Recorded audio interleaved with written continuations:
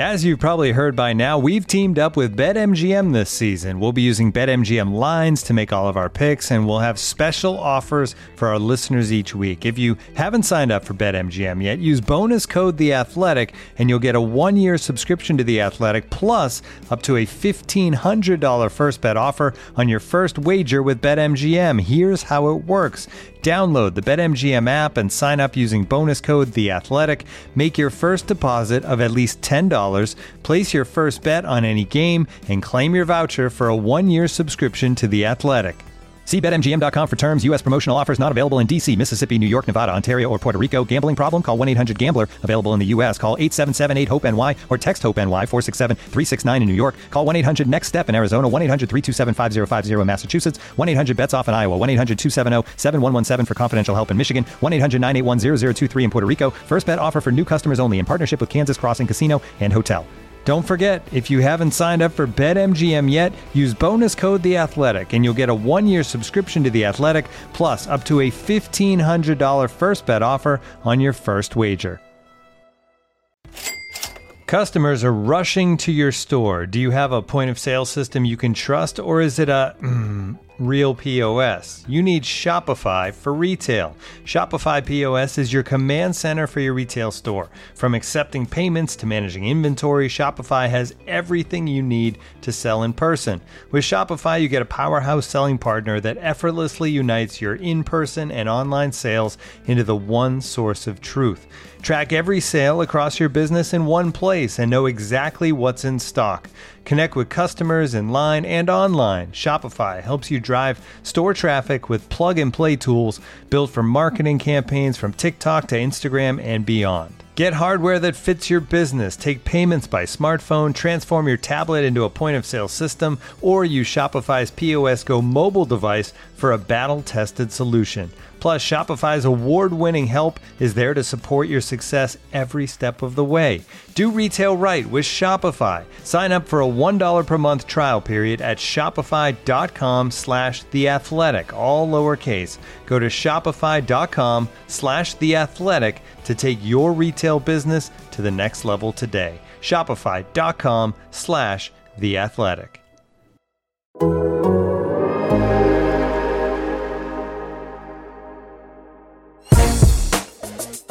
The culture is the culture. It's 4 to 6 A to B, competitive excellence, and the brotherhood. The plan to win has never changed. So the culture here and the plan to win is always going to be here at Ohio State. We are back with another episode of 4 to 6 with A&B, your Ohio State podcast, part of the Athletics Podcast Network. Bill Landis here with Ari Wasserman. 2 weeks out from start of spring practice. It's kind of crazy. I don't know. I feel like last season flew by, and now like the little interim we usually get between the end of the year and spring ball like didn't exist. Yeah, I mean, there's 2 seasons in Columbus, Ohio. There's football season and spring football season. But you're right, like DC it's like Defender season. Yeah, DC Defender season. That play that he made, Cardale Jones, the one where he fell over and then got back up, it's pretty cool. But like it's like, yeah, it's the end of February already almost, and once spring football blows by like it always does, then you're 2.5 months away from kickoff again, and then we're back in the vortex. So we will preview spring football a little later in this episode. We'll talk about the offense next week. We'll talk about the defense, and then practice starts the first week of March. Spring game is April 11th. It'll be a noon kickoff. We'll also talk a little later on about Michigan State hiring Mel Tucker from Colorado, Luke Fickell not taking that job, what we thought of those decisions and what it means for Ohio State. But there was a bit of news last week as it pertains to Ohio State that we did not have a podcast on. We didn't do one last week.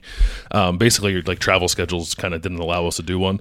And this news happened, relatively quickly, and I don't think we wanted to talk maybe out of turn so soon after it happened. So we waited a little bit on it. We'll discuss it now. That is, obviously, you're probably well aware of it. Amir Reep and Jocelyn Wint have been dismissed from the football team by Ryan Day. Each of those players were involved in an incident on February 4th. They were charged each 1 count of felony rape, 1 count of felony kidnapping. They were arrested. They were arraigned last week in Franklin County Court. They were released on bail. They had a preliminary hearing that was scheduled for this week. It was waived. That's sort of normal procedure from what I've been told. And as we sit here recording this on Tuesday afternoon, their case is with a grand jury, and that grand jury will decide whether or not to indict both Amir Reep and Jocelyn Wint on these charges. Was talking with Amir Reep's attorney after the arraignment last week, and he seemed like that's where it would go. They would get indicted, and then it'll go to trial. That'll be down the road. We'll cover that as it plays out. They're not on the team anymore. I wouldn't expect them back on the team, no matter how that shakes out. And Ohio State, I think, is moving forward with this. Ari, it is obviously shocking. It's disturbing, the accusations here. Both these guys are also, I think it should be mentioned, are obviously innocent until they're proven otherwise. But here's where we are. Here we are with Ohio State and these two guys off the team for alleged pretty heinous acts here. What do you think of all this as it pertains to Ohio State? Maybe how Ryan Day handled it. I think first off, I know that when you're talking about stuff with this much gravity to it, it's just kind of hard to put it in perspective because we're football people, and I don't think that I'm in a position or you're in a position to really bring perspective to just the severity of the accusations and the things that are occurring, because that's way above the realm of college football. I just think it's a sad reminder that the sport that we love covering and you guys love watching often comes with these types of things, and it's just something that happens in the real world, and it's just a reminder that college football is a part of that real world. So as far as the context that it means for Ohio State, I think Ryan Day did the only thing that he could do, and I think you would agree with that, Bill. Mm-hmm. But in terms of what that means for Ohio State, whatever, I think that this is far more serious than football, and it's just a sad thing to see happen. Yeah, it's more serious than football, and not to be flippant with the severity of it. From a football standpoint, I don't think it matters all that much to Ohio State. Two guys who were on the team who, one of them might have been a starter, one of them might not have been. The other guy, I'm not really sure how he fit in. So, there's not, I think, sort of all that impactful football stuff going on here. It's above that. It's something more serious, and we'll see how it plays out. We'll cover it as it plays out in court. I don't know in terms of timeline and stuff like that, how it all goes down, and maybe these guys are off the team and a lot of Ohio State fans don't particularly care anymore, but I think it'll be important to cover moving forward until it reaches its resolution. But as it pertains to Ohio State, they're off the team. I would not anticipate seeing them back no matter how it plays out, and Ohio State kind of moves forward, and they move forward into spring practice, which we said starts in a couple of weeks here. We'll have coverage of spring ball, too. We're doing both those things. I'm covering basketball as well. There's a lot of stuff going on as it pertains to Ohio State kind of across the board. Draft's coming up. Combine, Pro Days, March 25th. There's a lot going on. So if you're not subscribed to The Athletic, we would advise you that now would be a good time to do that. TheAthletic.com/4-6 still gets you 40% off. You can get all of our coverage of Ohio State football, basketball, the draft, all that stuff as we move forward there. But Ari, we talked about this on the last podcast we did, which was, I guess, 2 weeks ago now, when it looked like Luke Fickell might have had the opportunity, and it turns out he did have the opportunity, and he said no to get the head coaching job at Michigan State. And he turned them down kind of in a very public way, and Cincinnati had some fun with it kind of along the way after the fact, after a Board of Trustees member had some criticism for Luke Fickell and the way he handled it. How surprised were you that, one, Luke Fickell did not take the Michigan State job, and then what did you think of, I guess, the consolation for Michigan State was getting a guy in Mel Tucker from Colorado who in a lot of ways seems very similar to Luke Fickell? Yeah, I was very surprised. If you want to know my stance on whether or not Luke Fickell should have taken this job or not, you can go back to the previous podcast if you didn't listen to it.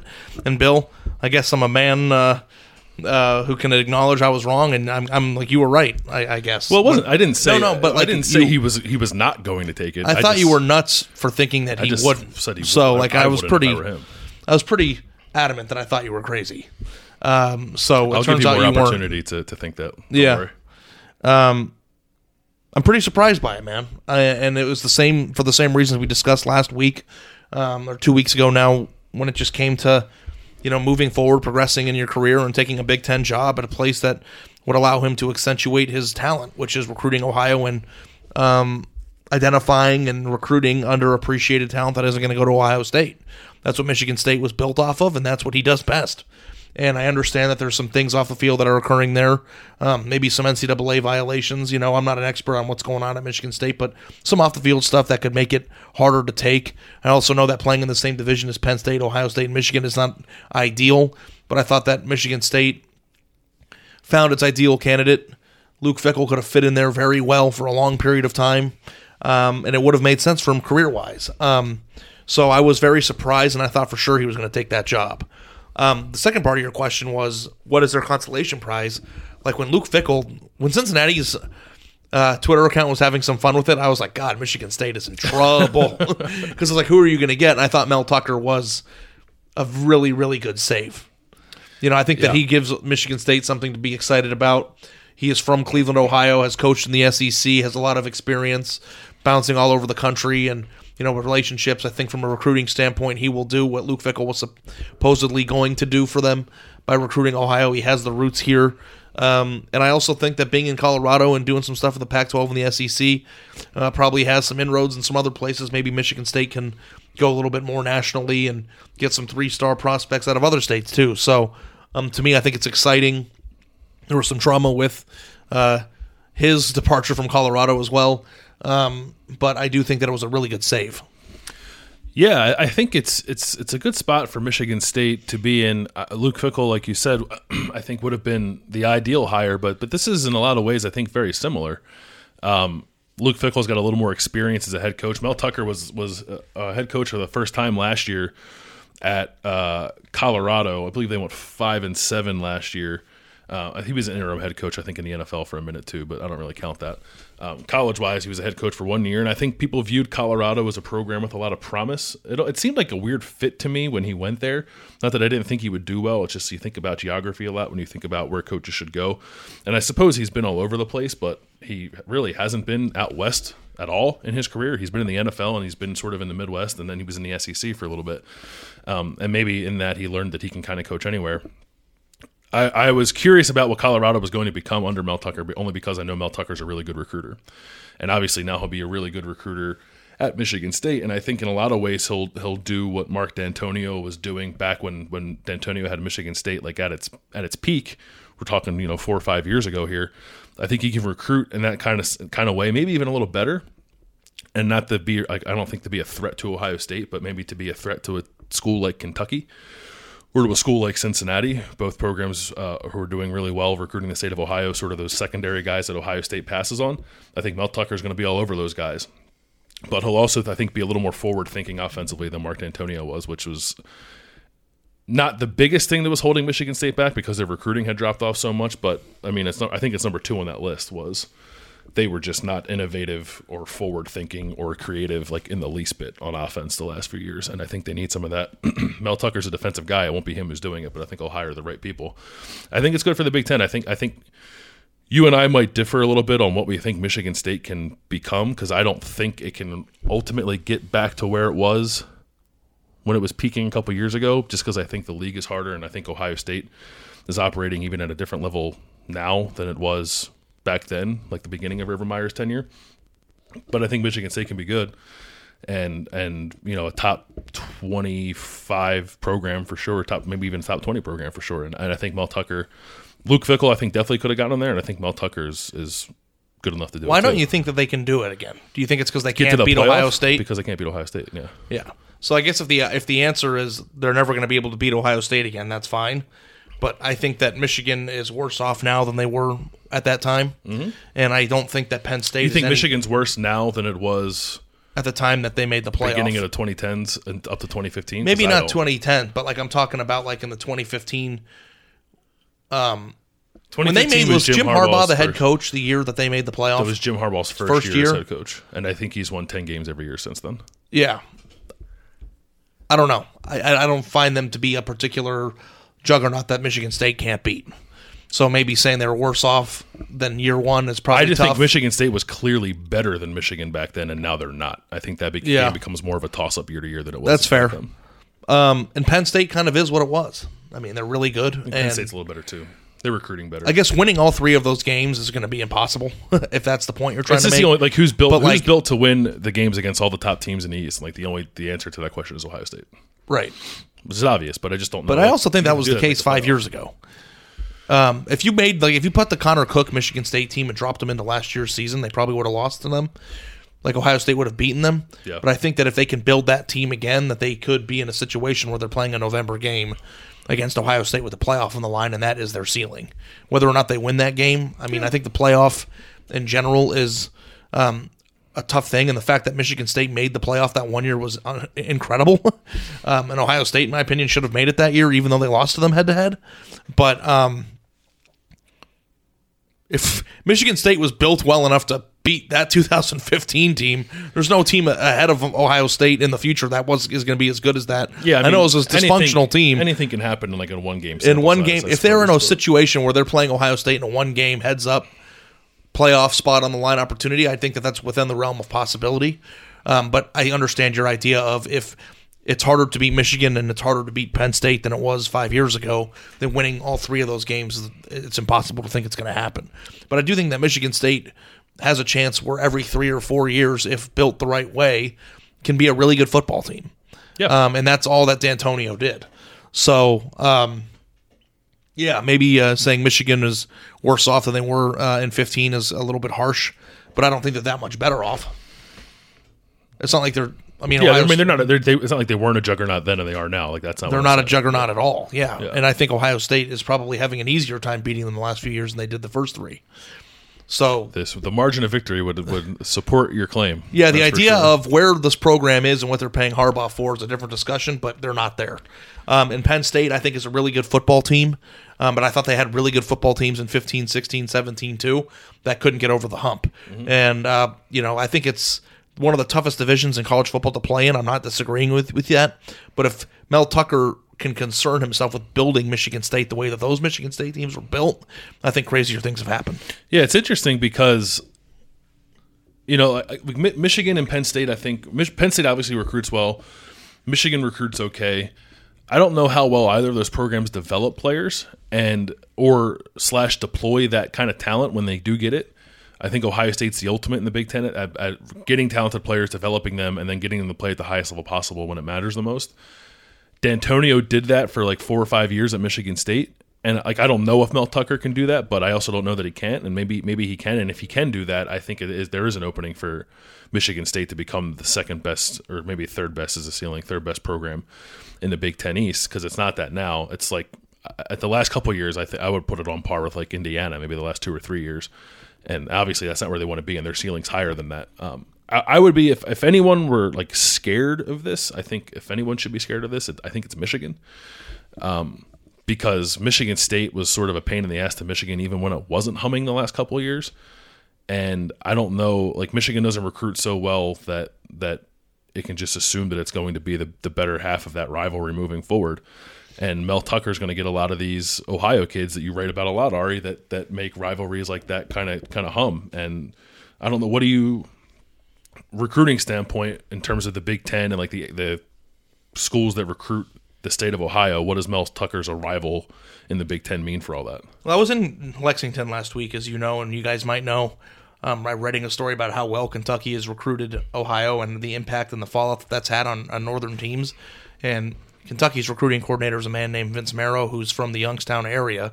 And part of the reason why Kentucky's been able to recruit Ohio so well and those D'Antonio-type kids the last 5-6 years is because of Marrow. And Marrow was dangerously close to taking that Michigan State job. And then if that were the case, then I would think that I would have more confidence in Michigan State moving forward than I would in Michigan, which is like a crazy thing to say, but I don't think it's that crazy. As long as Michigan isn't recruiting Ohio, I have no confidence in their ability to be a program that is on top. So Michigan State failed in their attempt to get Marrow. He stayed at Kentucky. Kentucky's going to continue to recruit Ohio. Michigan State is still going to come into the state because there's no other way to be the Michigan State head coach without emphasizing the state. So as far as what it means for recruiting, I think it's still going to be a middle-tier battle between Kentucky, Pitt, Michigan, and Michigan State to get some of these 3 and maybe fringe 4-star prospects Ohio State doesn't have room for and develop them into studs. That is huge. That is huge. And the reason why Michigan State was so good at it was because they identified guys and they turned out to be stars.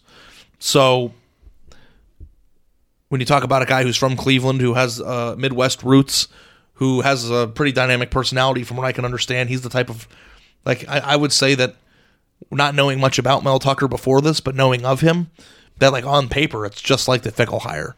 I would say that the Fickell hire might have been better because I more intimately understand Fickell's ability to analyze and recruit those underappreciated players, but I think it's the same thing, and it's going to have a really interesting impact on the way this Big Ten goes. Now, whether or not teams like Indiana, Minnesota, Purdue can come in and do that, I think that like Ohio should be the charging ground for the entire conference, and it's just not right now. And getting another coach that can understand that is just going to make one of those Big Ten East teams even better, and I think it's going to separate the Big Ten East even more from the West. That is an interesting part of it that I hadn't considered, and I think maybe some people are just assuming is the case. Like Luke Fickell, it's not just we're going to recruit Ohio now. It's like, how's your eye? Luke Fickell was really good, has always been really good about not only recruiting Ohio, but like finding the right guys in Ohio. And I think that Antonio had a good run of that for a bit, and maybe not as much lately. It's not just like Mel Tucker's going to be recruiting his ass off in Columbus, Cleveland, and Cincinnati now. It's that like can he actually go find the 3-star kid who is not properly rated, who's actually more of a 4-star guy who's going to develop into a first-round draft pick. And it's like funny because Cincinnati is also in that mix. Like Cincinnati was part of the reason why I think Michigan State's job was tougher, and as long as Luke Fickell is there, that's another program that's in that mix. And you have all these teams that are using Ohio State as a feeding ground. You have the state Pitt, of Ohio. What did I say? You said Ohio State. Yeah, the state of Ohio as a feeding ground. You've got Pitt from the east, you have Cincinnati from the south, you have Kentucky from the south, and you have Michigan State from the west. And Northwest. Northwest is right. Yeah. I'm not good at geography. But I'm just trying to figure out like why there aren't more people putting their hands in the state. And I don't know, maybe there's like a quest, like I came up with this idea, and you can tell me if I'm nuts, but I think the Pac-12 sucks because California is being raided by other big-time teams in the South and in the Northeast, and California isn't big enough of a state to support the entire Pac-12 the way it used to, now that all these teams in like Ohio State and Alabama and Texas are taking talent out of there. And I'm just wondering like what Ohio State's threshold is and what is it going to take for Big Ten teams to knock teams like Cincinnati back off out of the Power 5. Because Michigan State getting this higher keeps them in check there, but Michigan ignoring them, Minnesota, Wisconsin, these teams aren't getting anybody out of Ohio. Penn State doesn't recruit Penn State doesn't recruit Ohio. Like, why are there teams from other conferences, 3 out of the 5 teams who recruit Ohio the hardest aren't even in the Big Ten? And that's the problem. Like, I get that some of the new Big Ten teams are like Nebraska, like it's like not geographically friendly. Like I understand that, but Cincinnati can't be the 3rd best team or the 4th best team recruiting Ohio, even though it's in the state. It just can't be. It's not even a Power 5 team. And like, what's a better offer? Like Pitt or Cincinnati? What's a better offer? Michigan State is better offer to me than Pitt and Cincinnati. Mm-hmm. Michigan, but is like Indiana. I don't know. If you're a high school kid, I think if I were a high school kid, I'd rather get offered by the thing. You'd rather play college football at Cincinnati than Indiana? Like, the thing is like cause Cincinnati's a better program, but Indiana plays in a better conference. Indiana plays in a better conference, and maybe on some level there's more exposure in that, but like you're also going to lose a lot. And if you go to Cincinnati, right now, as Cincinnati is currently constructed under Luke Fickell, you're going to win 10 games every year, probably win your league, and be in the discussion to get that Group of 5 spot in the New York Six Bowls. And like, who knows what's going to happen with playoff expansion? And I wonder if this factored into Luke Fickell's decision to stay at all. Yeah, if there's playoff expansion, and I think you said this or somebody said it, but Cincinnati might have a better chance at winning a national championship than Michigan State. Yeah, but they're going to have fewer losses at most years, I would think.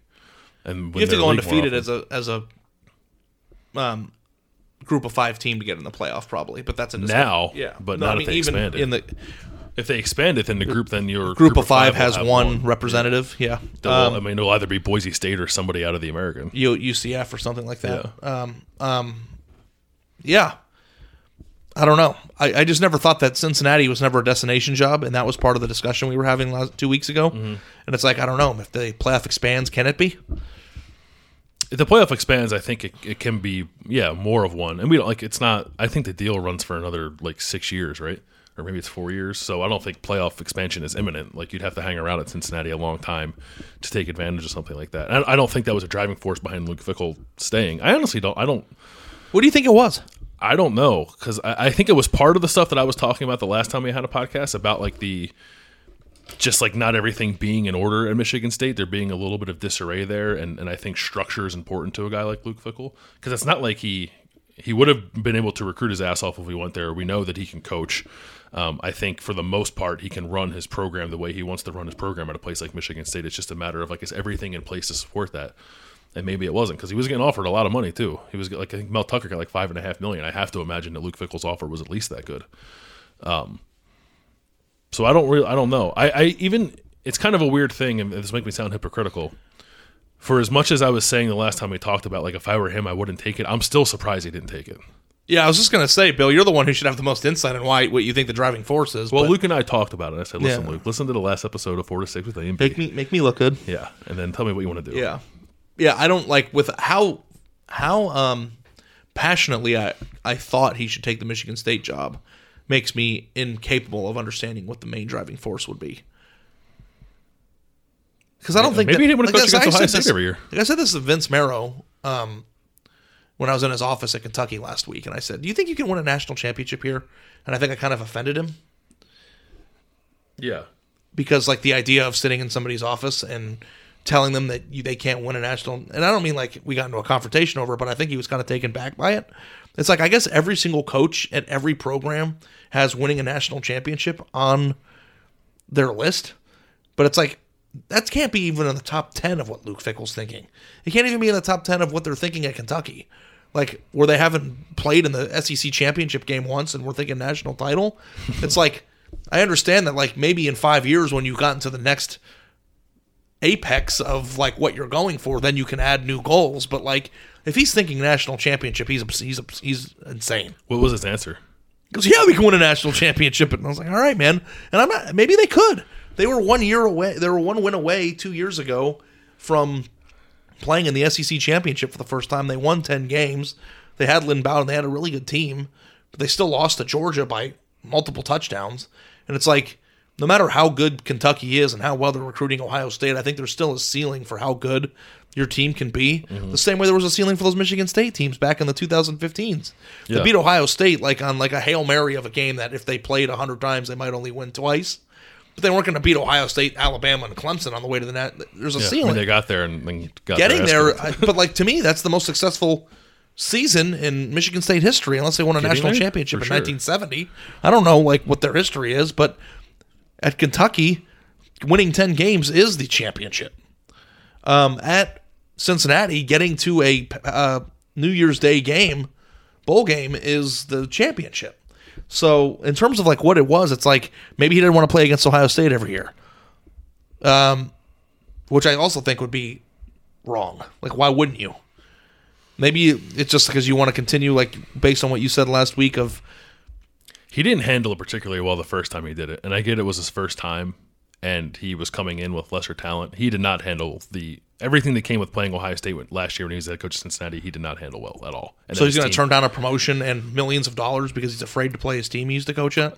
And if so, then what are you even doing here? No. I mean, maybe not on principle, but perhaps he felt with some other mitigating circumstances, he wasn't ready to take that on just yet. I don't know.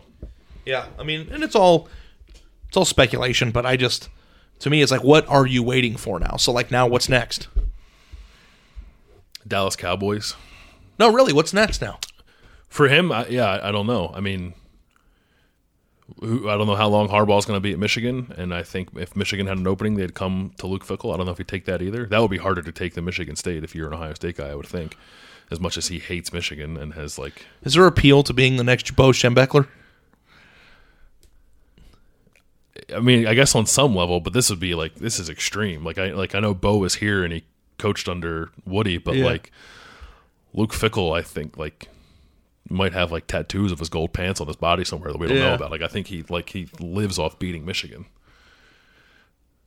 There's also only a handful of jobs that I think would make sense. Notre Dame in terms of steps up, Notre Dame. But can you can jump from Cincinnati to Notre Dame? It happened in the last time they got a head coach. But I guess if the idea is continue to rock shit at Cincinnati, win 10 games every year, no pressure really, right? Because you're not going to get fired. They love you. You're going to be good. You're going to be pretty good. You have good teams. And then continue on being this next up-and-coming guy. And then when the job you really, really want comes open, then you take it. So then you're waiting for Notre Dame. or you're waiting for Michigan. Maybe Mel Tucker makes the team a little bit better. He suffers through the NCAA worry, whatever. 3 years from now, he takes another job, and then you can take it again. Like, maybe there's no rush.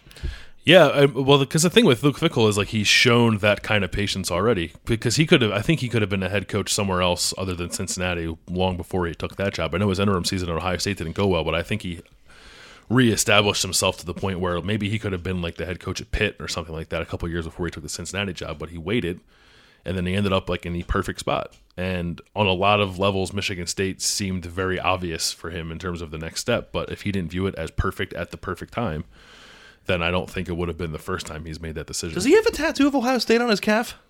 Luke? Yeah, he has a tattoo on his calf, and I'm trying to remember if it's a Block O or not. Yeah, maybe. I think he might. Yeah, I think that's right. I don't know. There's a tattoo on his calf. I just don't remember exactly. He has a tattoo that Urban never got.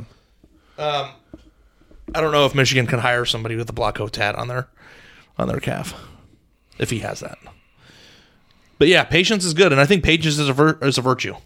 Patience is a virtue. Taking the wrong job, ask Chris Ash how that turned out. You know, like it's just. I mean, he's got $20 million in his pocket. I know, but if money was the motivation, then he turned down the money. Like, yeah. The money was there, Bill. I'm sure he was going to have a sick. Like, if he wanted to negotiate a sick buyout for Michigan State, you don't think they would have put that on the table? They wanted him really bad. Oh, for sure. Yeah, I think Luke Fickell would have been guaranteed quite a bit of money, no matter how that would have shaken. Yeah, I don't think money is his concern. If he wanted to sell out for the money, he's going to be able to. He's going to be financially set for life. But now, if Chris Ash, where is he now? Is he the defensive coordinator at Texas? He's the soon-to-be-fired defensive coordinator at Texas. Okay. Yeah. You're kind of saucy today, Dollaby. I just don't know why all the side note. I don't know why all those guys hitch their wagon to Tom Herman when Tom Herman goes 7-5 again this year, he's going to get fired and they're all going to be out of the job. You think it's his last year? I think this is his last year.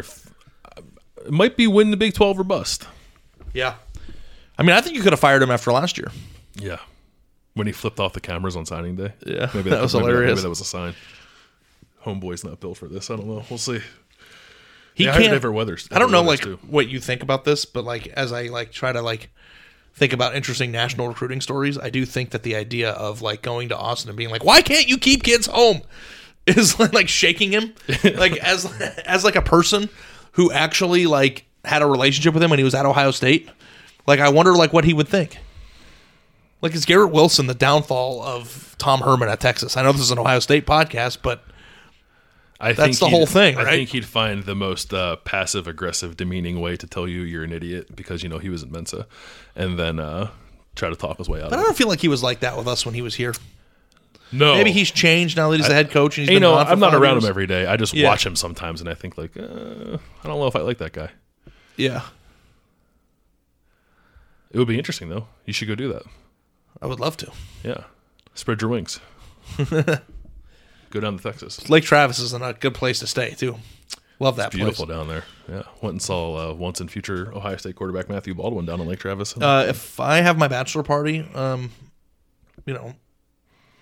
Lake Travis. When's that going to be? I don't know. We'll have to see about that. I'm having a bachelor party in Philadelphia. Are you? Am I invited? I don't know if I'm actually having one or not. But if I have one, why wouldn't you have one? If I'm actually having one, that's where it'll be. Why wouldn't you have one?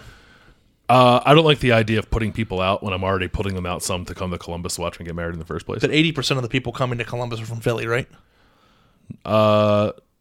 Probably 60. Where's the furthest somebody would have to travel to go to Philly? If you had your bachelor party in Philly. Oh, everyone who I'd want there other than you, I suppose, is in Philadelphia. So you're not putting anybody out? No, that's why I'm saying if I have it, it'll be there. Am I invited?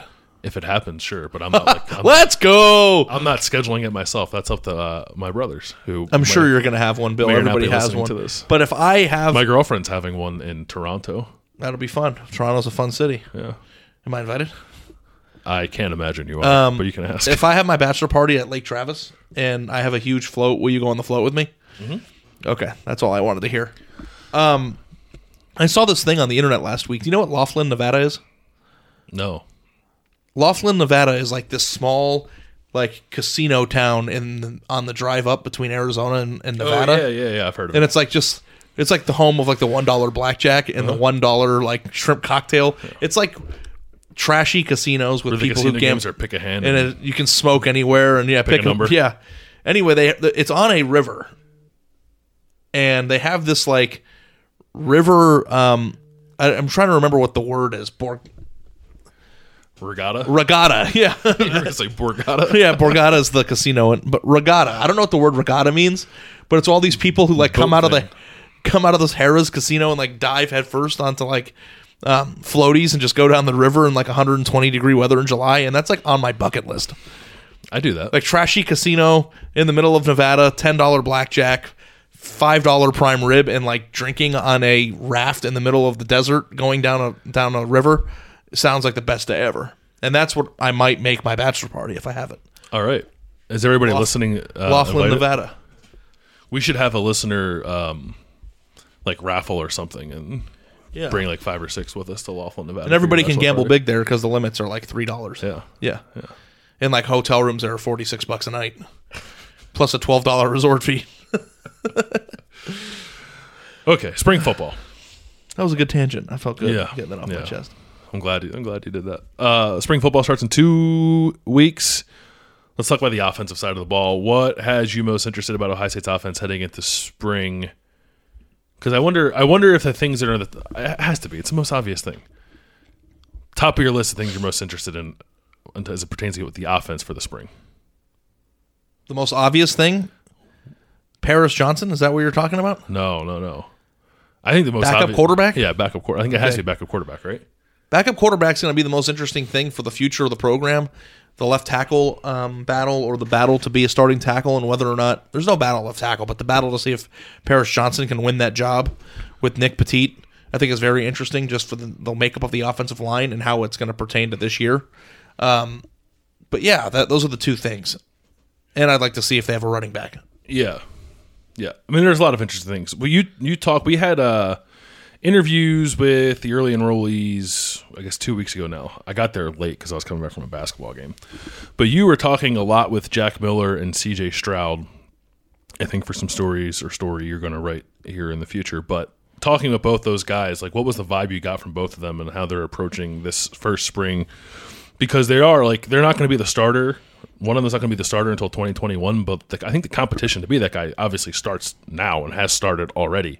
And one of these guys, I think, will be the number 2, should they need a real number 2 in this coming season. So, like, do they think that? Are they operating that way? Or do they give you some BS about how, like, we're just here to work and put our head down and see? I mean, what they're operating like and what they're saying are obviously 2 different things. Yeah. I guess they watched the Super Bowl together, which is a nice little thing to keep Ohio State fans warm inside in terms of how these quarterbacks are getting along. But, I think that both of them are going to play quite a bit in 2020. I just don't think that we're ever going to know who's winning the battle, even if somebody is. I think the only way that we'll ever know who's winning the battle is if Justin Fields gets injured in a game. You should not want to know who the number 2 quarterback is next year. So, but yeah, I agree with you, and I agree on the timeline that it's this spring, this fall, and then next spring will be a year from now will be the 3-week period of when we decide when we learn who's going to transfer. I mean, bluntly speaking, like, that's what it is. So what do you think? There's no other scenario to me. I mean, they're both not going to finish their careers here. I think that's obvious. I think they both know that. Do you think they're both going to be on the team in 2021? Yeah, I've said that before. I think they will both. So you think one's going to willingly be a backup in 2021 to the other one? Uh-huh. Well, okay. I guess I shouldn't say that. It'd be hard because there's talk right now from the Big Ten and the ACC are pushing one-time transfer rules, that like exception without having to just plead your case to NCAA. So like if that happens and the transfer market is totally reshaped, then no. I think one of them would leave because they could just leave and go play somewhere else. But if one of them... If you have to sit out, I think sitting out is even more reason to leave early. You want to get that done as soon as possible. I think if you get the one and done for free rule change that's been out in the news would be a reason to stay for another year, because then you could just leave and then play your last 2 or 3. I think it's the opposite of what you're saying. Could you in theory be graduated by the time fall 2022 rolls around and be eligible to start immediately? It's like 2.5 years. Yeah, I guess so. I think they're that's taking possible. 25 credits every semester, and load 'em summer and winter, and Take some of those high school credits. yeah, I don't know. I guess, but I'm just saying, like, to me, if you're in a situation where you have to sit out, I think doing it the sooner the better, always. And if you don't have to sit out, whether it's through grad transfer or through a new rule amendment that allows you to play no matter what, and forgives one transfer, then I also think that you have some forgiveness to do that, even if you're not on track to graduate. Mm-hmm. I don't see the benefit at all of staying around and watching the other person play for 1 year. What's your reason for that? You'll play if you feel like you're actually getting developed in a real way that will make you an NFL quarterback. I'm not guaranteeing it, but I think that could play into your situation too. Because there aren't a lot of places that are developing NFL quarterbacks at a high level, and at the moment, Ohio State seems to be one of those places. So if you have that as your ultimate goal in mind, I could see how you would want to stay here for maybe another year, even if you are the backup. Because if you're the backup, you're still going to play some, and who knows what might happen to the starter. It's not like you're going to be sitting on the bench every single game and never get to go out there and throw passes. And I just think it's earlier in your career. So I will probably be wrong, but my anticipation is that both these guys will be on the roster come fall 2021. And then after that, we'll see what happens. I'll bet anything you want right now. I will bet you... And then you can even put a clause in for your transfer rule changing if you want. Yeah, okay, that negates it. All expense paid trip to Laughlin, Nevada. You'd go with me? Yeah, we'll go together. You and I will go together. I can't lose that and bet. the loser of the bet pays for the whole trip. I don't know if you're messing with me right now, but I'm getting tingly inside. No, we'll mark it down. We'll shake on it right here. This is a handshake. That's a handshake in audio form. What's good to Laughlin, Nevada is that it's cheap as shit. So, like, is that why? I'll spend the it's not $60. Vegas. I'll get the room for 60. I'm talking airfare. I'm talking everything. Okay. The $5 prime rib, all of it. So we'll know by a year from now. Basically. Yeah, well, almost a year. Probably like the end of that spring ball. So by the end of spring 58 practice weeks. 2021. Yeah. Okay. And we'll do the trip. Well, I guess we'll have to wait. We'll do the trip during the bye week of the 2021 season. You know, blow off Both reporters gone. blow off a little steam during the bye week in Laughlin, Nevada. Something terrible happens. Yeah. Ryan Day takes the Patriots job, and we're in a pool out on a float We're and floating down the river. at the riverboat. Yeah, that's hilarious. Okay. And I'll even make it sweeter for you. If you win, we can fly into into Phoenix and drive up because you can't fly into it, I don't think. And I'll have my mom make you some challah French toast before we go. Right. All right. Man, I'm looking forward to the French toast and riverboat. I just can't, honestly to the discussion, I just can't see how it doesn't compute to me how that could happen.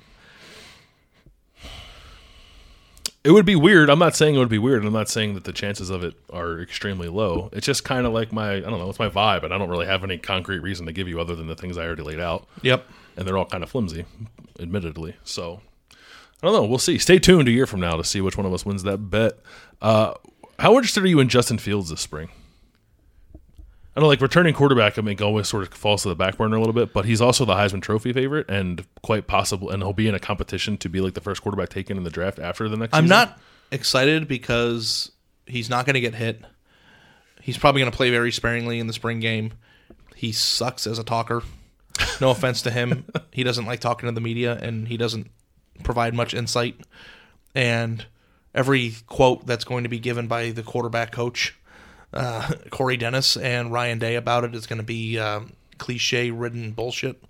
So, like, it'll be exciting to like watch him and see if there's anything that you can gauge. But I'm not like you, where I'm like X's and O's guru who can stand on the sideline and go, "Holy crap! Look at that guy's footwork. He's night and day better because he stepped into the throw and the follow through was 1/4 of an inch further than it was."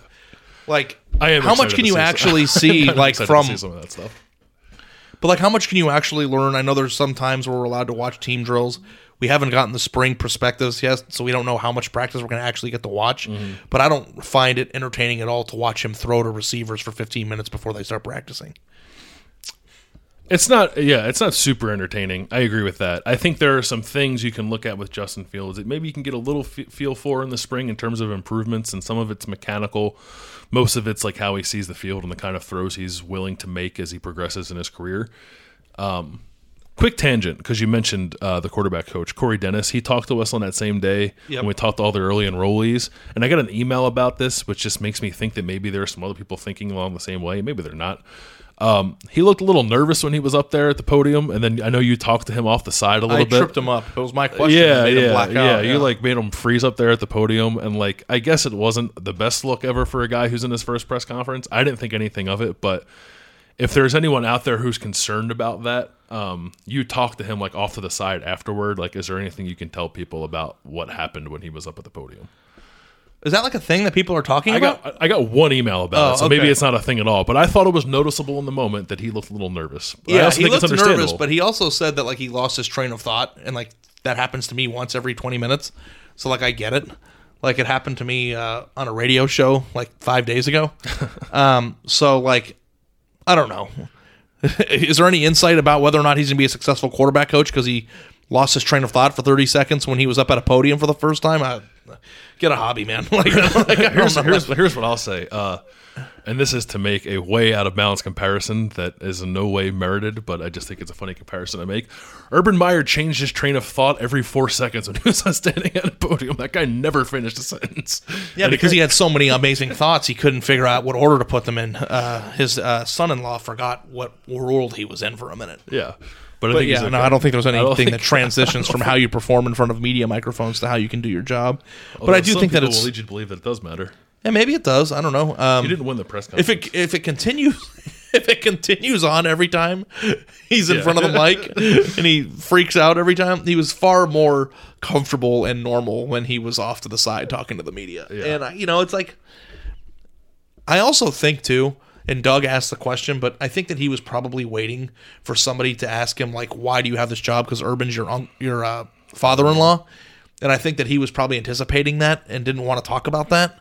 And as questions mounted up that weren't that, I think he was probably frozen because that was what he was thinking about. Yeah. I think he probably was more concerned about getting through the press conference, not having to talk about Urban Meyer, than he was about, like, freezing up. Because I didn't ask him anything that was, like, hard to answer. I can't remember what you asked. Yeah, I can't even either. So, but yeah, I think that it is what it is.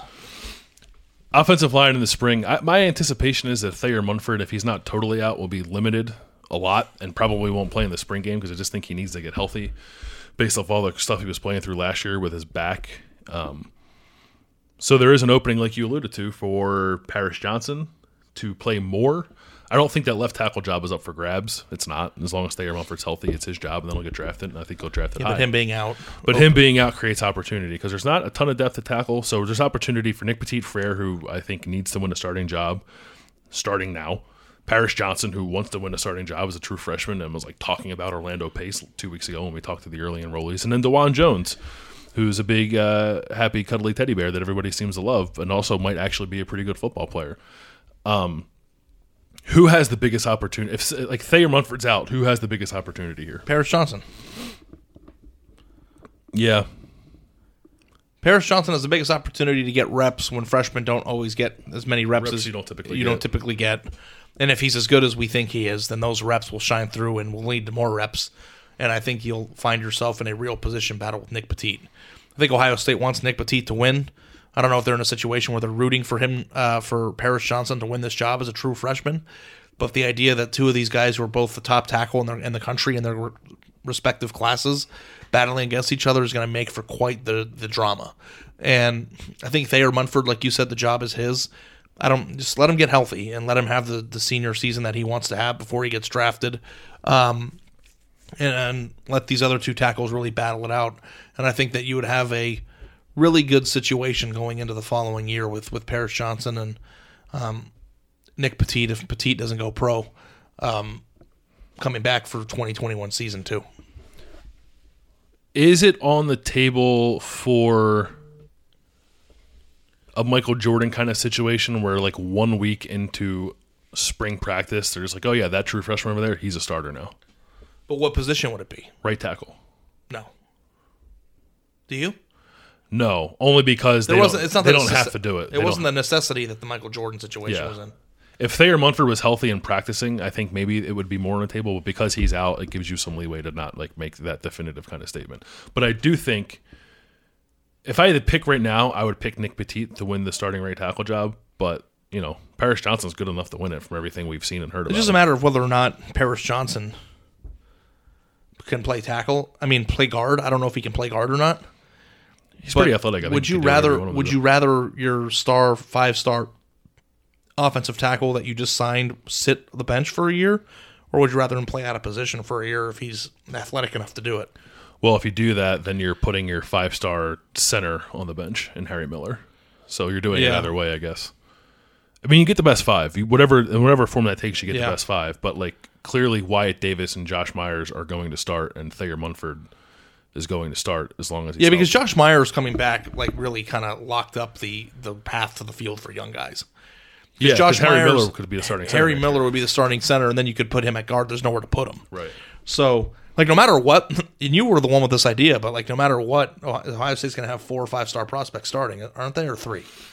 Myers ended up like at the end not being. Yeah, Myers, depending on what time period of his recruitment, but you have Wyatt Davis was right. Wyatt Davis was. Petit Frere was, and Harry Miller. So 3.5. Yeah, 3.5. And then you have 1 5-star on the bench.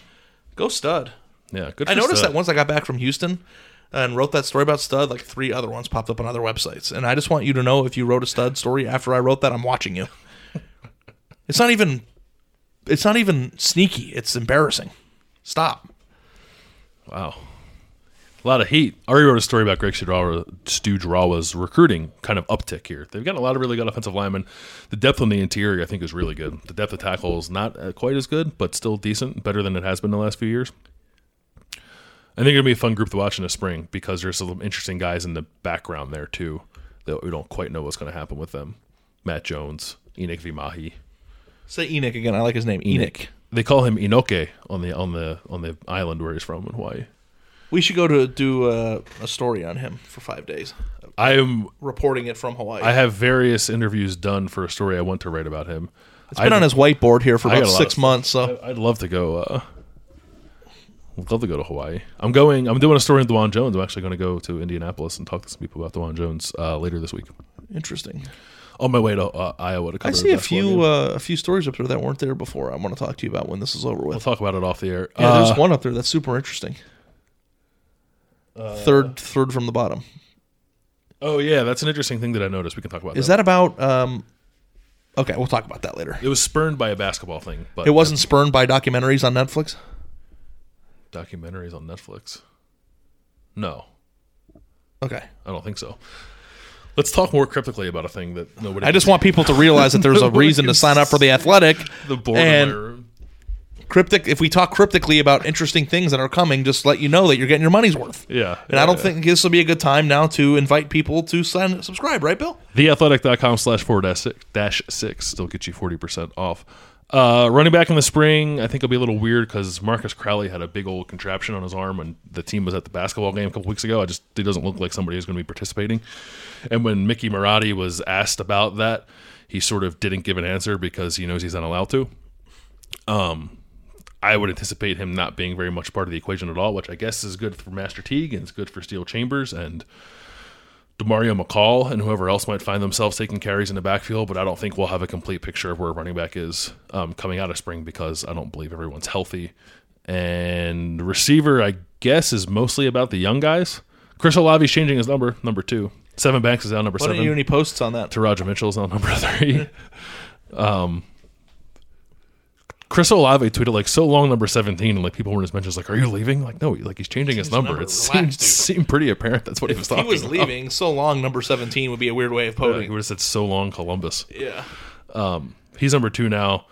He's like a made man. I don't know if I don't know how much we'll learn about him. Garrett Wilson, I think, has some growth to make, but was there 4 young guys? I think like the H-back position, how they plan on using the H-back, who steps up into this role. Ryan Day expressed a willingness to play people out of position if it meant getting the best receivers on the field. So seeing like what order they're in and where they line up in terms of their configuration on the field will be interesting. And then I just want to see, I mean, the fact that they have so much, the number one thing, and I guess on both sides of the ball, is they have 14 early enrollees, which like is a story. Like I don't know if there's been another program that's done that. Maybe. I can't That might be something interesting Maybe to look Alabama. up. I have to look it up or ask. 14, and they're all really good Alabama players. So, yeah, I mean, the idea of watching Julian Fleming play is really enticing to me, and I want to see. God, the receivers are so Mookie good. Oh, Cooper can I say something? I hasn't don't know played if I'm football in like a year and a half. putting Brian Hartline on blast right now, but whatever. I woke up yesterday morning to a text from Brian Hartline, and all it was a screenshot of a tweet that I sent before last season. And the tweet said, "My prediction: Wilson will be the second leading receiver on this team behind KJ Hill." And what he wrote was, ended up being 4th in yards and 4th in receptions. And I went, I guess that was a bad prediction. He goes, I mean, the goal is to be right, isn't it? I was like, why is Brian Hartline like talking shit to me like on a random? He's like, that's a guy who like really is passionate though. Yeah. And like he pays attention to what we think, and he is, somebody who's kind of engaged in what we're saying. So it's a very interesting dynamic in terms of how he's going to put this room together, because the guy is a made man, to borrow your words, based on what he did in the recruiting trail. Now I'm very fascinated, and I said this to him, to see how he puts together this room, because it's crazy. There's so much talent there. I don't even know. Somebody even asked, is there such thing as too many good receivers in the same room? Like, that's the questions he's getting. Players. Do you have too many good players? But it's like, The answer to that question is always no. if it were, I know that there's some theories going around about, like, would you rather have a roster of 85 players where you have 25 5-stars, 30 4-stars, and a bunch of 3-stars rounded out? I want 85 5-stars. We'll figure it out. And we'll figure it out from there.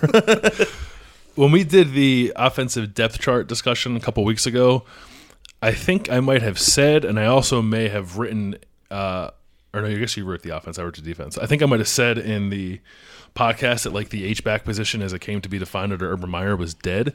But with some of the ways Ryan Day was talking about guys like Mookie Cooper and Jalen Gill, I want to pull back on that a little bit, because there was some, pop pass jet sweep talk happening, and some possible discussion about guys like that moving into the backfield and taking some carries. Like, we'll see how that takes form, but I think that's one of the more interesting things to watch, like you mentioned, in spring ball, is like, what is it, just a pure slot receiver position like it was with KJ Hill last year? Is there a little more hybrid to it like there was with Curtis Sam a couple years ago, and even Paris Campbell to a certain extent? I don't know, but it'll be fun to watch if they let us watch practice. So we might get one practice, right? Last year, I can't remember last year, we get longer viewing windows. We get like hour-long viewing windows as opposed to camp where we get like 20 minutes of stretching. So we get to watch a little more practice in the spring. I don't anticipate that every practice will be open, because why would they do that? But I think we'll get to see a little bit more than we did last year. Jeff Hafley? Yeah, Jeff Hafley out here just really I think I might have made the joke to you. Like, does Jeff Hafley know that he already got the job? He doesn't need to keep kissing the media's ass? And, like, it's fine. Like, we appreciate it. But he opened up practices, or have an open locker room after every home game next year, and, like, the love that poured in for Jeff Hafley was unbearable. I would love to cover an open locker room. It's an interesting discussion, because there were some people, I'm sure there are a lot of Ohio State fans who think that we shouldn't have open locker room. And I think there's some merit to that, only because the Ohio State beat is so large and it's outsized compared to a lot of other beats in the country. What if it was one per publication?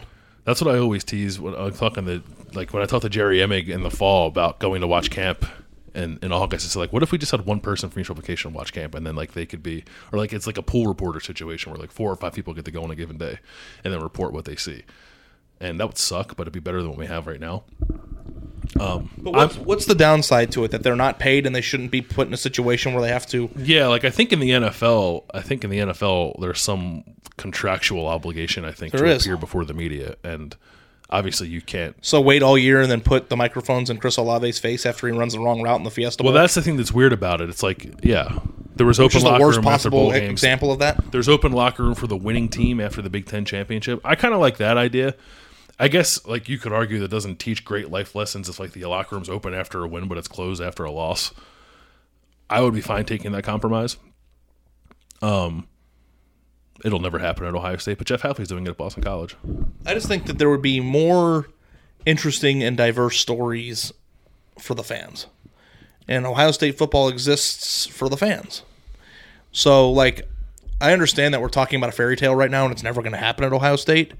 But if they open up the locker room after every single game and Ohio State beats North New Hampshire University Southern Tech, 88-0. Then opening up the locker room might like give people like us opportunity to go talk to Harry Miller or Paris Johnson or write features about guys that we don't get to talk to, about like what they saw out there, what the experience is like, how they're coming along. And like that's the stuff that people read the most. Whenever there's an open locker room after a bowl game, you and I sit up in the press box and do a draft of who we get to talk to because it's so interesting. So if it's so interesting and fans love it, then why are we depriving them of it? Like what's the positive to it? Not making unpaid athletes have to speak to us more, even if it's a 20-minute window. How was that? Part of it. I think that's part of it, and I see some merit in that. You know, some of these kids are teenagers. Some of these, like they're after a loss, they could be at their lowest point. Like they're not paid. Maybe they shouldn't have a camera shoved in their face. But the other part of it too is you're right. I think it would lead to more interesting stories. I don't know more diverse stories. More diverse stories for sure. But the other thing about it is, and this is how I view it. I think the traditional press conference setup, and really a lot of the ways we do things with Ohio State, and it's not. I'm not being critical of Ohio State because it's done this way in most places. It creates an adversarial relationship only because if you're talking with somebody in the locker room, you can actually have a real conversation with them. And you have opportunities, Ohio State, to pull guys off to the side every now and then and have similar conversations. And Jerry's usually pretty good about letting his guys one-on-one from time to time. But the most frequent interaction between media and athletes is traditional call and response sort of press conference setting. And you have to be very pointed with your questions and almost aggressive sometimes because you're only going to get one or two.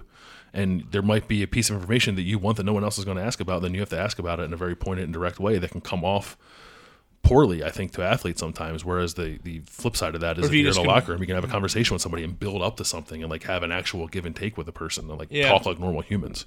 So that's my viewpoint on it. But. And every single publication has the same collection of quotes, which, you know, you get some insight at some places that you might not at others and vice versa. And I like to think that in this operation, we do a pretty good job of going out and getting our own stuff, as should be the case for everybody. But just the idea of everybody working with the same pool of information isn't always entertaining for the fans. Yeah, you just get hit with a lot of the same. Like, look at every single story that comes out on all these websites from the availability. They're all the same. It's just different publications. Mm-hmm. Anyway, subscribe to The Athletic. Yeah. theathletic.com/4-6. Still, 20 minutes after I said it the last time, get you 40% off. We're going to wrap up there. You good with that? Anything else you want to add? Have a good day. Have a great day. We'll be back next week. We'll talk about Ohio State's defense heading into spring ball, and then we are it starts the first week. We don't know which day yet. It'll probably be Monday or Tuesday, so we're about 2 weeks away from the start of spring practice for Ohio State. And then the 2020 season will be here before you know it. We'll see you guys next week. Thanks for listening.